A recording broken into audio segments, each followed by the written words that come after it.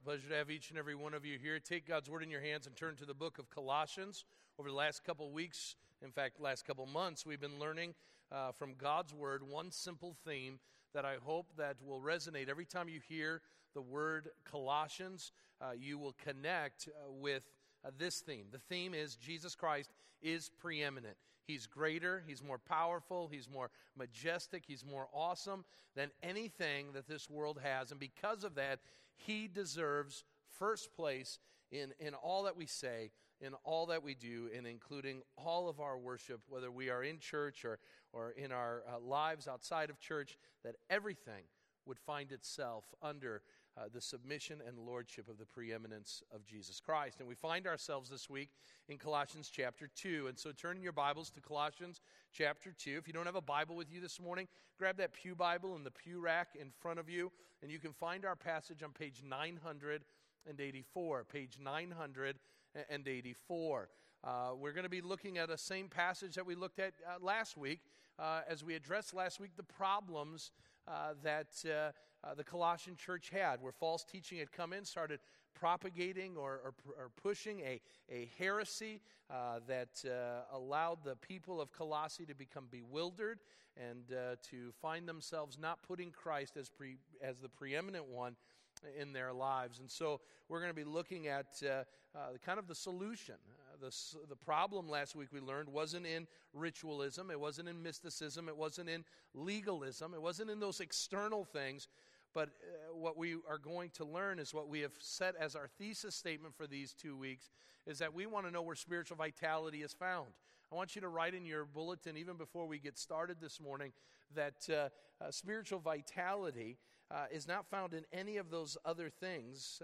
It's not found in empty religion. We learned that last week. You cannot be religious enough in your own doing to make yourself have a vital relationship with God, that which is filled with all sorts of vibrancy and abundance. It can only be found in what we're going to learn today is an extensive relationship with Christ and his church. And we're going to learn how we can have that relationship because of what Christ has done for us on the cross of Calvary. So I'm going to ask that you stand for the reading of God's Word. We're going to start all the way in verse 8, and I'm going to read 8 through 23, and then we will ask God's blessing on our time and then jump right into the Word. Here's what the Apostle Paul says to Colossians and to us today. See to it that no one takes you captive by philosophy and empty deceit, according to human tradition, according to the elemental spirits of the world, and not according to Christ. For in Christ the whole fullness of deity dwells bodily, and you have been filled in him, who is the head of all rule and authority. In Christ you were also circumcised with a circumcision made without hands, by putting off the body of flesh by the circumcision of Christ, having been buried with him in baptism, in which you were also raised with him through faith in the powerful working of God, who raised him from the dead. And you were dead in your trespasses and the uncircumcision of your flesh, God made alive together with him, having forgiven us all our trespasses, by canceling the record of debt that stood against us with its legal demands. This he set aside, nailing it to the cross. He disarmed the rulers and authorities and put them to open shame by triumphing over them in him. Therefore, do not let anyone pass judgment on you in questions of food and drink, or with regard to a festival or a new moon or Sabbath. These are a shadow of the things to come, but the substance belongs to Christ. Let no one disqualify you, insisting on asceticism and worship of angels, going on in detail about visions, puffed up without reason by his sensuous mind, and not holding fast to the head, from whom the whole body, nourished and knit together through its joints and ligaments, grows with a growth that is from God. It is with Christ you died to the elemental spirits of the world. Why? As if you were still alive in the world, do you submit to its regulations? Do not handle, do not taste, do not touch. These referring to all the things that perish as they are used, according to human precepts and teachings. These have indeed an appearance of wisdom in promoting self-made religion and asceticism and severity to the body, but they are of no value in stopping the indulgence of the flesh. Let's pray. Father God, I ask that you would speak a message a message through me, but Lord, I ask this morning that you would preach this message to me first and foremost. Lord, I need to hear what your word has to say, and I pray that as you preach to me, that others may be edified by it, that through the words that are spoken today, that the people that are in this place would be transformed. Lord, we have so many reasons to celebrate what you have done, and Lord, I pray that we might live in light of it, and as a result of it, find abundance and vitality as a result. In Christ's name we pray. Amen. You may be seated. There are Sundays where the worship team does you a great deal of help in getting you prepared for what you're about to hear. And this Sunday is one of those days. Each one of our songs that we have sung has prepared your heart to hear what God's word has to say. We sang about God being able. We sang about God and the death of Jesus Christ and the work of the cross being a glorious day where we have been redeemed and saved by the work of Jesus Christ. We sang the modern day hymn of In Christ Alone, meaning there's nothing else in this world that can get us to a vibrant relationship with God except through Jesus Christ, his Son. And so you have already been prepared this morning to be ready to celebrate. And that's what I want to talk about this morning. We dealt last week with the problems of ritualism and legalism and all of the struggles that come along the way. But now Paul speaks to us once again through this passage, and he wants to remind us that we have reason to celebrate not in ourselves, but because of the work of Jesus Christ on the cross. We have reason to celebrate because we who are dead in our trespasses now have been made alive in Christ. We should understand and know what this celebration is all about. We love celebrations, don't we? We celebrate all different kinds of milestones and all different kinds of events. Birthdays, we love to celebrate those things. Anniversaries are other ways. We celebrate graduations and retirements. We celebrate the births of babies, and even at times, especially if they're a follower of Jesus Christ, we celebrate the life of even one who now is dead. We celebrate victories and milestones in sporting arenas and events. Yesterday, Noah played on his basketball team, and it was a back and forth game, and in the final seconds of the game, Noah's team was able to steal the ball, and with the buzzer being sounded, the winning basket going into the hoop. We celebrated. The dads, as if we did any of the work, we celebrated like we were the team. And we celebrate those things, being victorious, winning in a hard-fought battle. We do it in the halls of academia, where we have worked hard and we are rewarded, whether with a diploma or some sort of other high honor recognition. We do all of that because hard work has been done. Sacrifice has taken place, and we want to let everybody know that we now celebrate in the victory of the diploma that we have before us. But to celebrate, what does that mean? I like to look at words that I use in everyday language and try to understand it. Literally, to celebrate means to proclaim, praise, or extol someone. When you celebrate someone, you're praising, proclaiming, or extolling. And we do that often with many things. We celebrate the achievements of many different people. But I want you to be reminded this morning that as followers of Jesus Christ, we have someone to celebrate, and that person is Jesus Christ.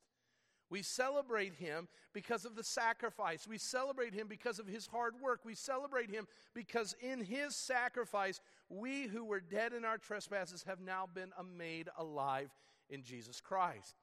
We celebrate, and the reason why Paul tells us to celebrate is during the days of the church at Colossae, people had begun to think that the Christian life had become somewhat routine, somewhat mundane. It had become altogether boring, and that may define for some of you today your understanding of Christianity. And Paul says that one of the tendencies is that when you're bored and you're part of something that's mundane is to go find something that will spice it up. And we learned last week from verses 16 through 23 that there were all different kinds of options if you wanted to spice things up in your spiritual walk. If you really wanted to give a booster shot to your spirituality, then you needed to involve yourself in all sorts of ritualism and mysticism and legalism. That was the way you were going to find vitality and vibrance in your walk with God. But Paul stops and reminds us at the beginning of this passage that we don't need any of that stuff because we have Christ.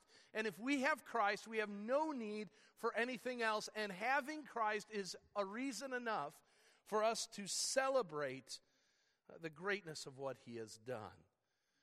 And so here in this passage, we're going to see Paul extol and proclaim and praise the name of Jesus. And I hope today, as you leave this place, that after hearing 3 reasons why you ought to celebrate, that it would change the way you look at your Christianity. It would change the way you fight sin. It'd be the way that you look at yourself maybe a little differently today, because you've been a part of a celebration of Jesus Christ in this place. Notice there are 3 things. Number 1, that we want to see. One reason why we want to celebrate is because in Christ, we have now been given what I want to call a new completeness. A new completeness. Notice verse 10 in our text this morning. And start in verse 9 of chapter 2. For in Christ, the whole fullness of deity dwells bodily, and you have been filled in Christ. We've been filled with him. And so I want you to notice today that as a child of God, you are fully complete in Christ. And what Paul is saying is that we have an overflowing measure, all that Christ has purposed us to have in him. When Jesus was on this earth ministering, he said that in John chapter 10, verse 10, I have come that you may have life, and not just a mediocre life, not just kind of a normal life, not just a ordinary life, but an abundant life, that life that's overflowing with all of his goodness. And Paul reaffirms this profound truth. But what does abundant and full living in Christ look like? What it means when Paul says that we have been filled in Christ means that God has intended for his children to be flooded to the point of overflowing with all of Christ's love, power, and richness. That he wants us to experience all that we can in Christ, and therefore, listen, we don't have to turn anywhere else. That we are so full of all that Christ has given us that we no longer have to go around looking for other things to fill the gaps in our lives. Whether it's sin or whether it's these external pick-me-ups or boosters, if you will, of religious activity as if to spice things up because they've become mundane. What God has done in Christ is he has set before us a table where he wants to meet all of our needs according to the riches of Christ Jesus. And he does that, literally, if you will, by setting us at a table and showering us with the most succulent of foods that we are to eat, if you will, spiritually. I live in a Middle Eastern home, and one of the ways that Middle Eastern custom comes out in our Middle Eastern home growing up was you loved people with food. Now that helps you understand why I have the physique that I do. All right? When a guest came, you wanted to show them that you celebrated their presence in your midst by giving them all sorts of food. The food always was coming in. As soon as one course was done, another course was coming in, and it was totally different than the other one. And it kept going until you were completely full. You would have to say, enough. I can't take anymore. It's too much. To which they would tell you, unbuckle your belt buckle a little bit. Get yourself another notch. You've still got room. What Christ is telling us is that God has opened the floodgates of heaven through the work of Jesus Christ, and he has set you at the table, and he is bringing in his blessing over and over and over again. And it isn't the same blessing over and over again, but there's variety in that blessing of what will meet your palate, if you will, and make you feel absolutely overflowing with blessing. This is what Christ has done. And we're going to learn how he has done it. But before we do, we need to do some review from last week. Because if you want that kind of life in Christ, I know some of you will say right away, that doesn't describe my relationship with Jesus Christ. I'm hungry. I'm thirsty. I find myself lacking. It seems like the world has a whole lot more to offer than Christ does. That when I go to my computer, it offers more. When I go and hang out with my friends, they offer more. When I live for myself, it seems to offer more. Let me tell you something. It isn't that Christ isn't good enough. It is that you have allowed, and I've allowed, weeds in our lives to suffocate the good things that God wants to give us. And so last week we had to pull those weeds out.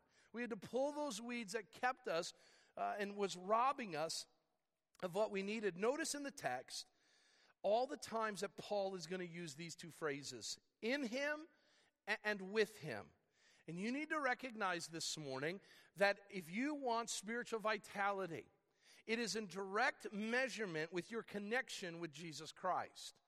And so if you are sitting there far from God, you have no right to say, God, where's the blessing? God, where's the vitality? God, where's the abundant life?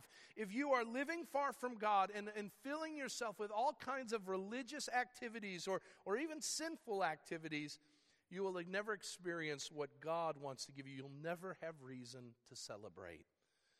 So notice Paul addresses once again that this issue of completeness can't happen through certain events. Notice, number one, that it can't involve our traditions, but it involves a total change of the heart. Remember last week we talked about, in verses 16 through 23, that you could not be complete in Christ unless you had been involved in a certain ritual, that ritual being circumcision. Even though you were a professing follower of Jesus Christ and following in his ways, in all their aspects of life, the false teachers said in Colossae, you had not fully gotten all of Christ until you were circumcised. That is the removal of the foreskin, the physical removal of that. This was forcing an Old Testament tradition that was placed in effect by God himself, but putting it into New Testament Christianity. Now, why would Paul say such an important act is no longer necessary? In verse 11, we get the answer. He goes on and he says, in him also you were circumcised with a circumcision made without hands by putting off the body of flesh by the circumcision of Jesus Christ. And let's stop there for a moment. What Paul says is the reason why you do not have to be a part of this physical act of circumcision is because you've already had that take place. Now, what Paul is saying is no, these men had not had a priest remove a small piece of their flesh, for that was, as Paul said, a shadow of something greater that was to come. But in Christ, we now, all of us, have experienced a far greater circumcision. In the text, it says, a circumcision of the heart, not done with human hands. And so we weren't a part of, nor were they a part of, a surgery done by a human priest, but something spiritual by the great high priest, Jesus Christ. While the physical circumcision only affected one part of the body, Paul says we have been circumcised in such a way that it affects all of who we are.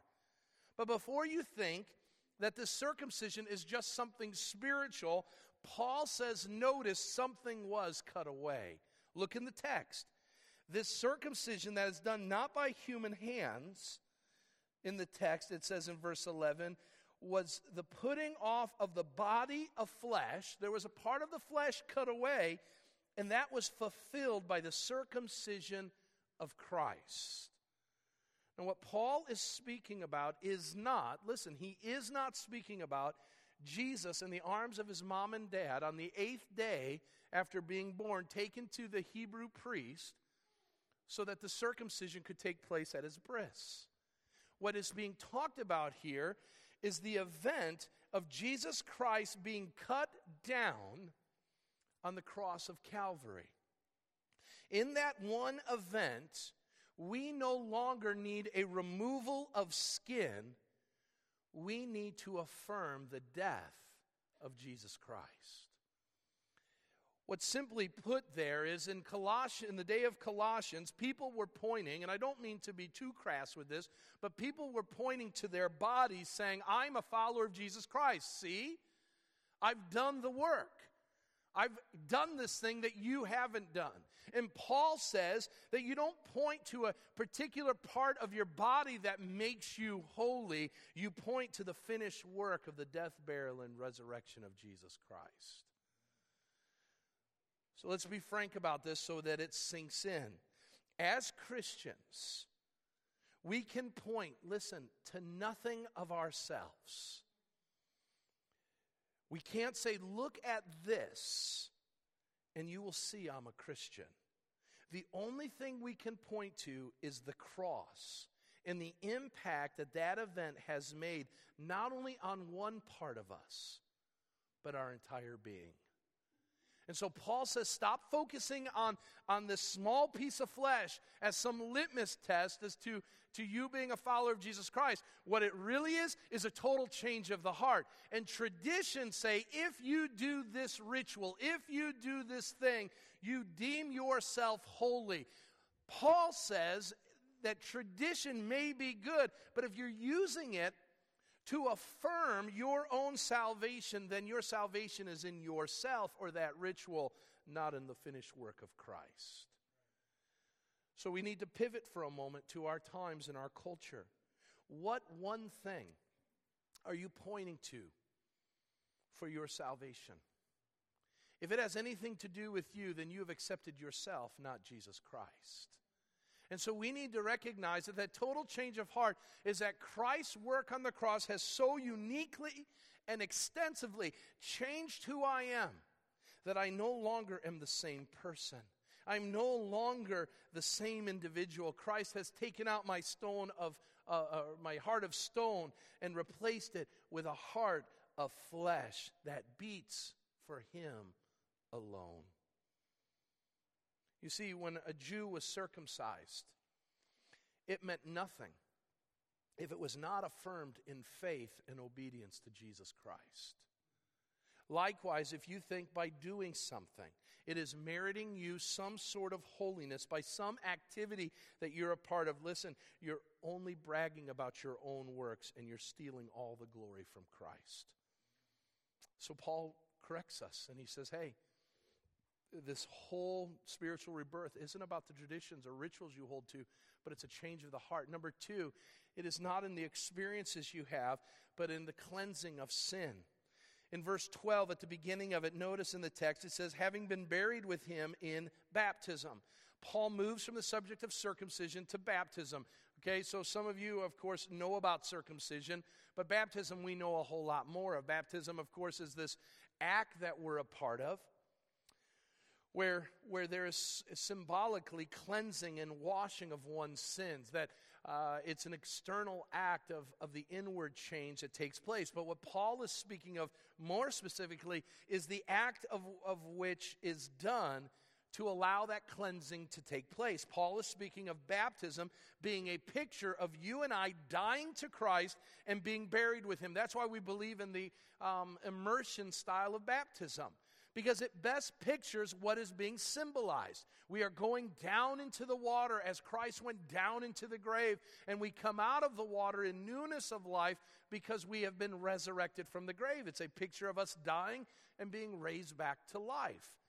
But in that moment of baptism, we see that our sins are not cleansed and washed away until we recognize the powerful symbol that is accomplished, and that is yours and my sin is buried with Christ. The idea here is that in baptism, you and I put to death that which was a part of the flesh, and we do it once and for all. A story is told of a little boy who had a cat. He loved his cat. And he spent all waking moments with this cat. They were inseparable until one day the cat died. And the father told the son, it's time to bury the cat. You can't keep the cat around. And to all the protests of the son reluctantly buried the cat. But he was smart. He didn't want to lose the cat. And he knew if I buried the cat would never be able to spend time with me. And so he put the cat in a box, but he created a hole for the tail of the cat to stick out. And he positioned the tail of the cat to be outside of the grave that he would dig. And so every once in a while he would miss the cat. And what he would do is he would pull the cat's tail and resurrect, if you will, the cat. Better exhume the cat. And he would do so. Now you could say that's morbid curiosity, or you could say this guy really cared for his cat. The problem is each and every time that he did it, the cat was becoming more and more decomposed. One of the times that he did it, finally the tail came, but the cat didn't. And that's a pretty sick story, by the way. You guys laughed. The first service was totally grossed out by that. Okay? Amen. Someone amens that. But here's what I want you to understand with that. When we die to our sin, we do what the little boy did. We bury our sin, but we leave a little bit of the tail so we can grab it when we need it. And we grab it because we want to be connected, and we recognize the calling God's given us to get rid of that sin, and as we're going to learn later in chapter 3, to put to death such things. We bury it, but hey, I just want to make sure if I want to bring it back, I can bring it out. I can do that. After the death of Abraham Lincoln, there was a lot of talk that the Southern sympathizers of the Confederacy, even after the war was done, sought to desecrate the grave and body of Abraham Lincoln. They were so filled with hatred after the war that there was all kinds of talk that men were going to go and steal the body and desecrate it in some horrific way. Those stories got so well known and so numerous that at the turn of the century there was question on whether Abraham Lincoln was actually in his grave. This is real history if you're unaware of it. I'm not making this up. It got so profound and such a groundswell took place that they exhumed the body of our 16th president. Because they were afraid if they exhumed the grave that there wouldn't be a body there, that someone had stolen it. And around the turn of the century, a group of about, I think it was over a dozen, maybe as many as 20, one of them being Abraham Lincoln's sons, and a couple others who had walked and talked with Lincoln were there when the body was exhumed. There they found, in fact, Abraham Lincoln was in his grave. And if you go to the grave site in Springfield, you will learn that they wanted to make sure nobody touched the grave ever again. So what did they do? They piled, listen, more concrete, tons of concrete than any other body has ever been entombed in before. What Paul is saying to us is that when we died with Christ, we put concrete over it for it to never ever come up again.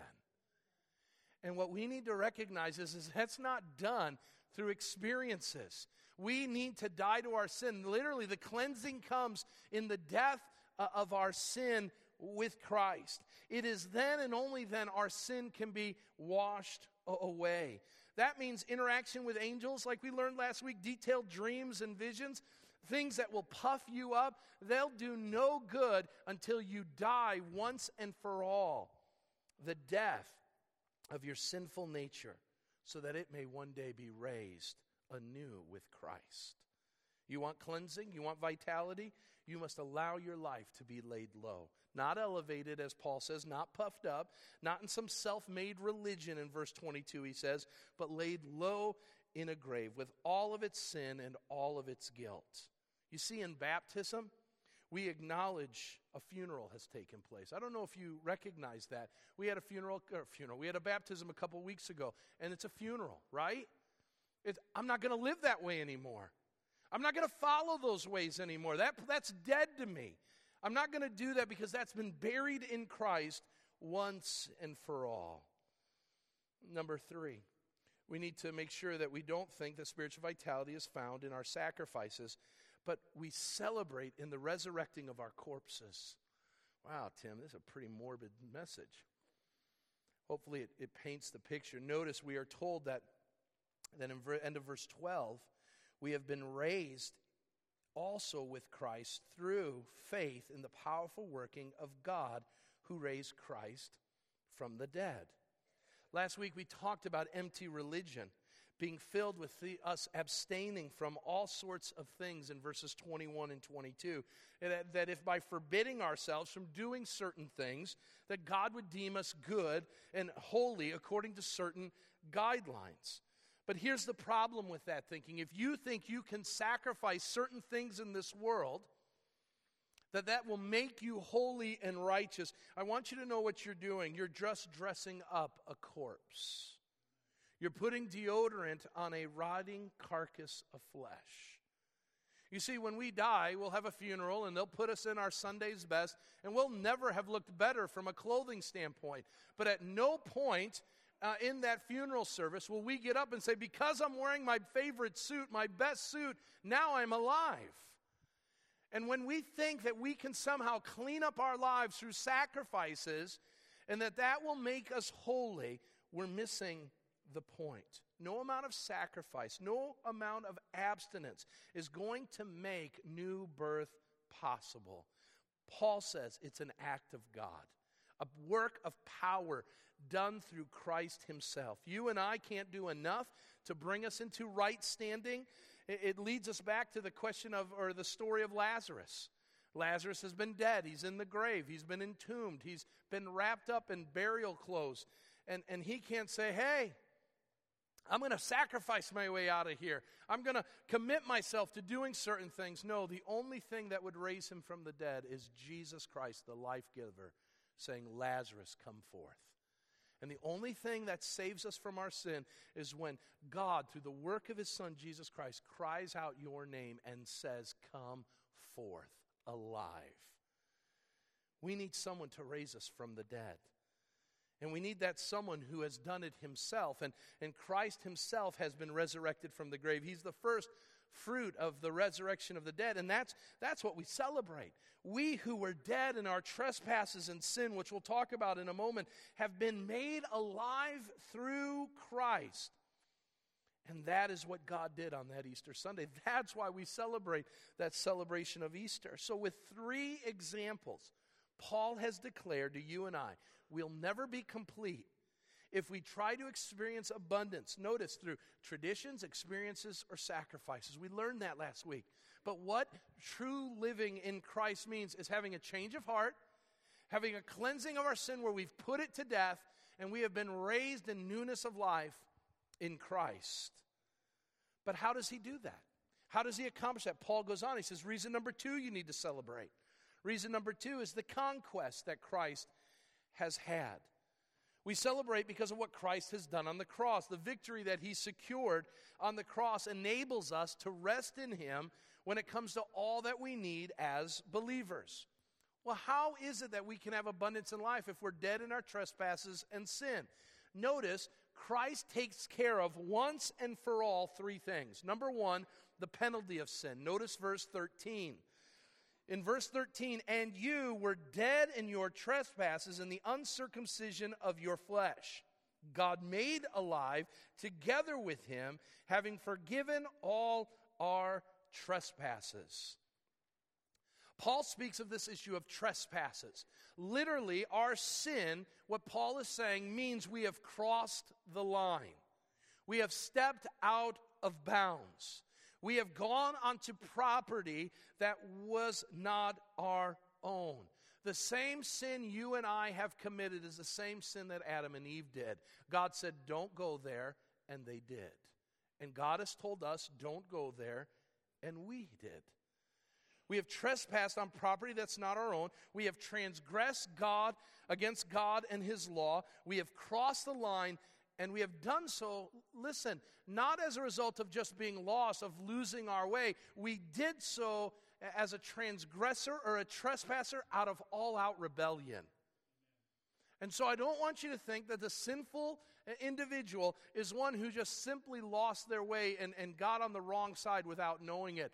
We were told, as I have told my children from time to time, you will not touch that. And what do? That's not how I fell into it. I'm sorry. I'm a rebel. And I don't care what you say. I'm going to do it. We have rebelled against God. Every one of us have rebelled against God. And the Bible makes it clear, you rebel against God. You go against his perfect plan, and here's what you can expect: death. The soul that sins will die. The wage of sin is death. And so we have this problem. We are dead in our trespasses and sin. And he says the uncircumcision of our flesh. It's all over us. It's made evident. We don't have to wonder if one of us is sinful. We're all sinful. We can watch the news and see we are a sinful group of people.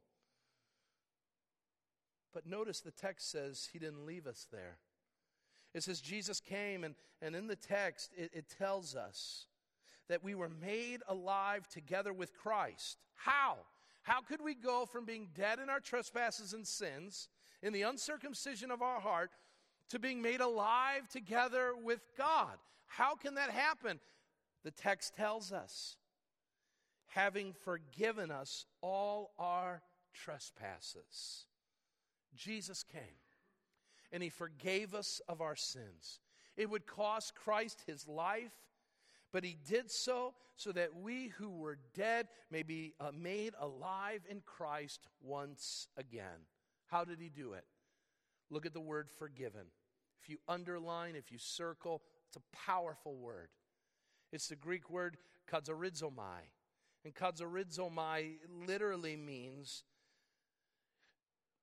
to give, to grant as a favor, to give gratuitously, generously, graciously, to be given in kindness, to offer freely something, willingly and unconditionally bestow it upon another, to literally give to those who don't deserve it, to show grace by providing undeserved help to someone who is completely unworthy and doing it from a place of love. Jesus forgave our sins, listen, out of his heart of love. Jesus didn't go and say, God, do I really have to forgive Tim's sins? I mean, Tim's a loser. Look at all that he's done. Look, he's a rebel. Father, do I really have to? I mean, really? Tim? Give me 10 others, not Tim. I don't want to save him. He's blown it so many times. Man, it's hard to keep count up here in heaven all the times that he's blown it. I don't want to do that. He didn't say that of you either. He didn't say, do I have to? Now, I want to be careful. The Bible says in the Garden of Gethsemane that Christ wanted the cup to pass him. But that's his humanity speaking. No human being wants to be put to death. And his humanity was crying out, if there's any other way. But when Christ submits himself, as he always did, to the plan and will of God, he said what our cry should be, not my will, but your will be done. And the text tells us in the book of Hebrews that he went to the cross with the joy set before him. He had you and I on his mind, and his heart was filled. It was overflowing with joy. Not do I have to, but I get to die for Tim. Put your name in there. I get to die, Jesus said, for them, that they who are dead may be made alive in Christ. That should give you celebration. That should give you rejoicing. He looked forward with joy to forgiving us. Now, just a side note, remember that when you have to forgive someone else. Do I have to? They're really a loser. They really don't deserve it. They've done nothing to move themselves closer to me. Why in the world would I extend forgiveness? Because the Bible says we are to forgive one another as Christ has forgiven us. And so if you're holding a grudge, you don't recognize the grace that has been extended to you. You'll never be able to forgive until you know how truly forgiven you are in Christ. Now notice, Paul doesn't stop there. Let's look at the text, and this is important. Let's walk through this. Notice in the text that it says that having forgiven us a few of our trespasses, having forgiven us some of our trespasses, having forgiven us the smaller trespasses. I know this is going to take a Greek scholar, but that word there in the English is the word all. all. And all means all. You don't need to be a Greek scholar for that. That means every one of our sins, every last one, the small ones, the big ones, all of our trespasses have been forgiven. Every time you and I cross the line against God, Christ in the work on the cross said it is forgiven, it is forgiven, it is forgiven. And if that doesn't give you reason to celebrate, then you don't know what it means to be forgiven. How did he do it? He gave a payment for the sin. Verse 14. Now there's the payment. He's declared victory by paying for our sin. Verse 14 says, by canceling the record of debt that stood against us with its legal demands. This he set aside, nailing it to the cross. So let's look at your record. Growing up, I was not the best of kids. I got myself into trouble. Not a little bit of trouble, a lot of trouble. In fact, when I was cleaning up my grandmother's stuff after she had passed away, we were cleaning up a filing cabinet. And in one of the files, as we were pulling them through, gets pulled out a file that says Tim's legal issues. And it wasn't a small file, it was a pretty big file. And it was all the files because my grandmother had an attorney friend that would always come to my aid when I got myself into trouble. And it was all of the different things that I did and all my community service hours and all of that. And when I pulled it out, there was a sense of guilt. My goodness, all the trouble that I've gotten myself into. It wasn't fun. Amanda got to see that, and it wasn't fun declaring to her some of the things that I had done in my youthful past. But I want you to recognize today, your preacher isn't the only one who has a rap sheet. We all do. Each and every one of us, there's a file, and if we open it up, it's not a small file, it's a big file, and it's a file with every one of our indiscretions. Oh, yes, the public ones, the ones that everybody sees, but also every one of the private ones.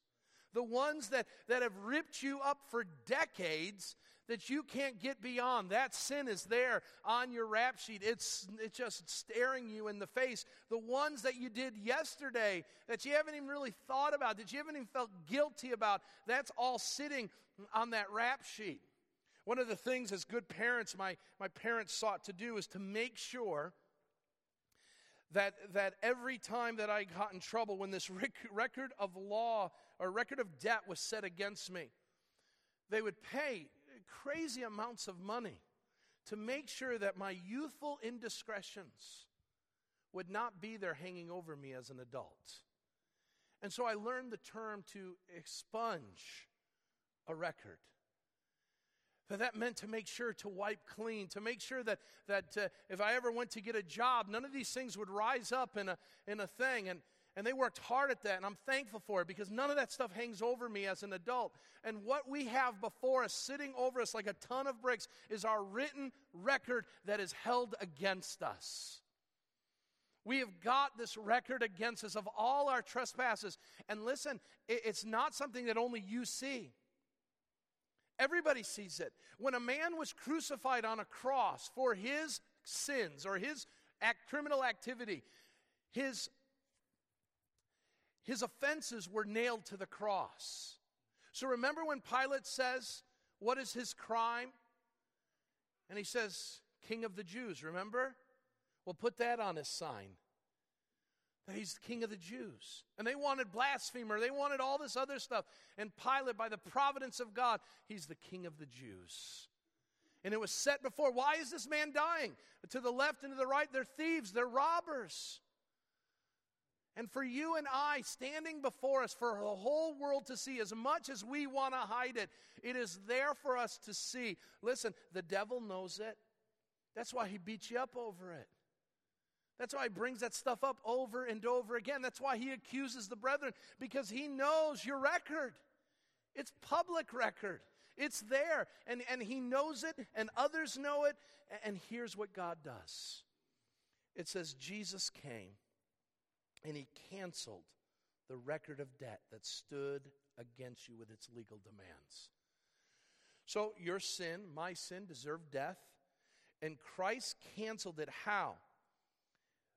By standing against us with its legal demand. Someone needed to die, and Christ died on our behalf. That was the legal demand. And so what does Christ do?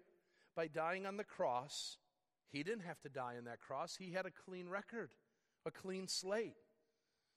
But what Christ does is he takes that record of debt and he wipes it clean. What I want you to understand is that Jesus doesn't give amnesty. He clears our record. He doesn't say, okay, if you're a sinner on this day, you can come into salvation. He says, I saved you from your sin. You no longer are a sinner. You're made clean. As a young kid, my peers would remember this. We grew up with what was called the Etch-a-Sketch. And the Etch-a-Sketch was that fun little toy where you could do drawings on the Etch-a-Sketch. And when you were done with that drawing, if you made a mistake or wanted to do something else, what would you do? Peers, help me out. You'd shake it. And you'd shake it and all of your drawings would be taken off. I want you to know, in the greatest Etch-a-Sketch moment in all of human history, on the day that Christ died on the cross, he took all of our sins, which were on a horrifically large Etch-a-Sketch, and Christ, with one fell swoop, shook them off, never to be seen again. And he did so that we might live. He did so that we would no longer be put into bondage. Now, I want you to notice just another thing with regards to this. It says the record of debt. Paul is alluding to what he knew as something that was very prevalent in New Testament days, and that is the idea of indentured servants. That an individual would get themselves into so much debt that they themselves could never get themselves out of such debt, and so they would offer themselves to the bondage of someone else. I want you to recognize this morning that in our sinful state, when we went out of bounds to God, we had no way of redeeming ourselves back to God. And what we did was we paid our debt to the devil. We're in bondage to him. We're enslaved by him. And so we find ourselves enslaved, trying to pay our way back, trying to work our way out. And the devil loves it. Yeah, just keep working. If you just keep working, maybe you'll get close to God. Maybe that will be the right thing. And the devil knew what we didn't, that we could not work our way out of hell. And Jesus came, and he went to hell, and he scooped us out of that place. And he paid the debt, and he said, they are no longer in bondage to you. We need to recognize we can't do this on our own. It's simply by Jesus. Notice one other thing, this word, that word canceled. The canceling of our debt is found in aorist tense. That may not mean much to you, but what literally that means is it was done in the past, and it's done. And so you don't have to be hounded by the devil anymore. I know some, I've just, even in these past couple weeks, have spent some time with some of you who are hounded by sins decades ago. And you're horrified by them. Has God forgotten those things? Has he forgiven those things? How can I live in freedom and vitality? It has been canceled out. That sin that you committed yesterday, the one that you promised you weren't going to ever sin again, that one that keeps getting you into trouble, Christ has canceled out. So you no longer have to be hounded. Are you having trouble accepting the forgiveness of God? Remember, Paul says it's been wiped totally off the slate. Notice one final victory that there's there in verse 15, the power of sin. It tells us that he disarmed the rulers and authorities and put them out to open shame by triumphing over them in him. Paul addresses the sin, and then he addresses the enemy. He addresses the enemy who continues to seek to destroy the people of God. And he says, I want you to know, people, that you and I have victory in Christ, because not only has he taken care of our problem with sin, but he conquered the enemy. This truth is seen in two ways. First, he disarmed the enemy. I am a reader of wars, and one of the things that I love to read about wars is the surrender. Because the surrender tells you more about why the war was fought than the war does itself. And one of the things is you'll always see in every surrender, every one, is that the surrender always means that the loser of the war has to lay down its arms. And so what will take place is that they will begin to bring all of the soldiers from the losing side, and they will place their arms, their guns, and all of their aggressive weaponry, and they'll place it at the feet of the victor. I want you to know, on Easter Sunday, Jesus Christ watched as the devil and all his demons took every piece of warfare that they have and placed it at the feet of Jesus. And they set them down, and they stacked them up. And Jesus said, with every gun and every weapon that's formed against us that will not prosper, every one of those weapons, they sat there and they were a testimony to Jesus being the victor. And so he was disarmed. You say, well, wait a minute, Tim. How could the devil be disarmed if he's wreaking such havoc in my life? Remember, the devil is a deceiver. So he's being loud and bombastic. He's roaring like a roaring lion, seeking who he may devour. Notice something. The reason why he roars is because he has no power against you. So he's got to scare you. He's got to scare you and me to think that he's a whole lot more powerful. But we need to remember what the book of James says. Resist him, and he will flee from you. There's no power. Now, if you think that power is in and of us, you've got another thing coming. But if it's in Christ, then we can stand secure. So he disarmed the enemy. Second, he put him to open displays of shame. The victor, to proclaim to the victorious nation, would shackle the losers and parade them around through the towns to say the battle is done, the war has been won, and we're the victor. And what we need to remember, what we need to be a part of, is the celebration where the devil has been defeated, his demons have been disarmed, and now he's walking through, shamefully walking through as a loser because our God has conquered him. And when we recognize that, listen, when we recognize that, it will change the way we deal with our temptation. Because our temptation seems more powerful than we can handle. And what we need to recognize is that temptation doesn't have the teeth it used to. That temptation has now walked the shameful walk through our towns, being reminded that Jesus is more powerful than that. And we need to remember that when that temptation comes tomorrow or even later today, that we no longer are in bondage to that because we have been made alive in Christ. So that leads us to one final thing, and it's a short point, but a very important one. We need to celebrate because of the certainty that we have. What's our certainty? There are two certainties that should change the way we live in light of what we've heard. Number one, all we need in life we have in Christ. This passage once again reminds us why Christ is preeminent. And if Christ is preeminent, then why do we need that sin? Why do we need that website? Why do we need that gossip? Why do we need to have such a loser mentality? If Christ is preeminent, why do we have such broken relationships? If Christ is preeminent, why are we allowing the devil a foothold? If Christ is preeminent, why do we think that popularity in this world is something to be grasped? If Christ is preeminent in this life, why do we think we need to spend all our money on ourselves? If Christ is preeminent, why do we waste our times with such earthly things when we can be living for the glory of God? If we believe all that we've just talked about makes Christ preeminent, then why is it that it's not seen in our everyday life? Christ is preeminent. And that means everything that we need, we have in Christ. So therefore, let no one take you captive by philosophy and empty deceit, according to human traditions, according to the elemental spirits of the world, and not according to Christ.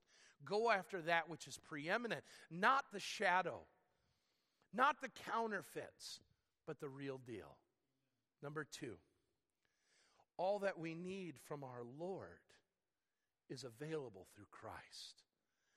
Verse 9 and 10 reminds us of this truth. For in him the whole fullness of deity dwells bodily, and you have been filled in him, who is the head of all rule and authority.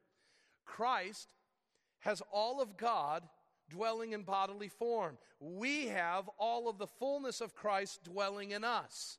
What we need to recognize is that at our disposal, because of our relationship with Jesus Christ, is all that we need from our Heavenly Father. He withholds nothing from us. And so what you need to do, what I need to do, is we need to bow the knee, rejoice that we have a Savior, rejoice in the God we have, and plead and cry out, God, give me all that I need. You've made it available. I want all of it, so I might live for you and proclaim you and worship you and serve you and honor you in all my ways, because you have empowered me to be able to do that. And so this week, you can either celebrate the victory of Jesus, or you can wallow in your own defeat. Paul says that life that's worth living, that vitality and abundance, is found in a relationship that sees and recognizes that Christ is the victor. And we have reason to celebrate. But that means we need to live differently, because we know what Christ has done. Now we live from a place of victory, not defeat.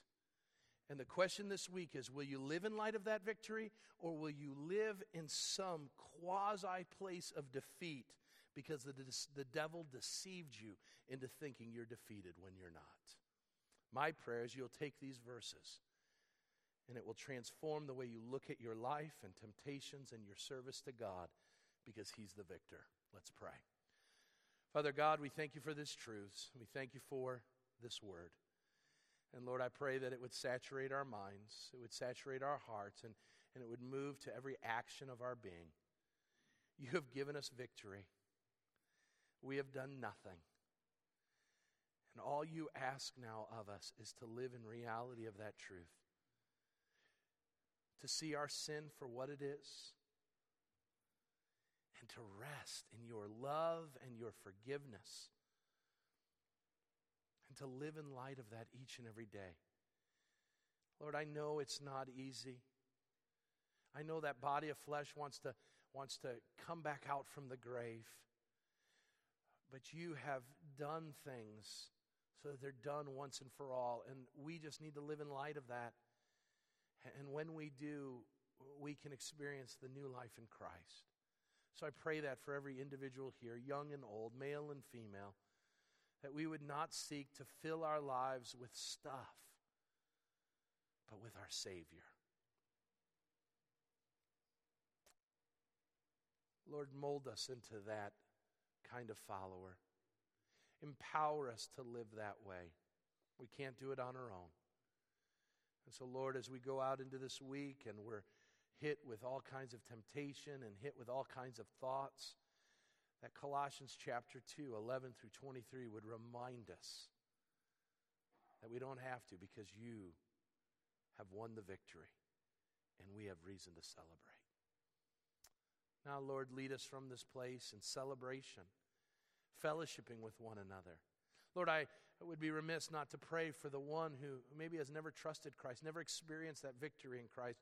Lord, today they wouldn't leave this place without learning more of what it means to be a follower of yours, and how you have changed us and made us victors in Christ.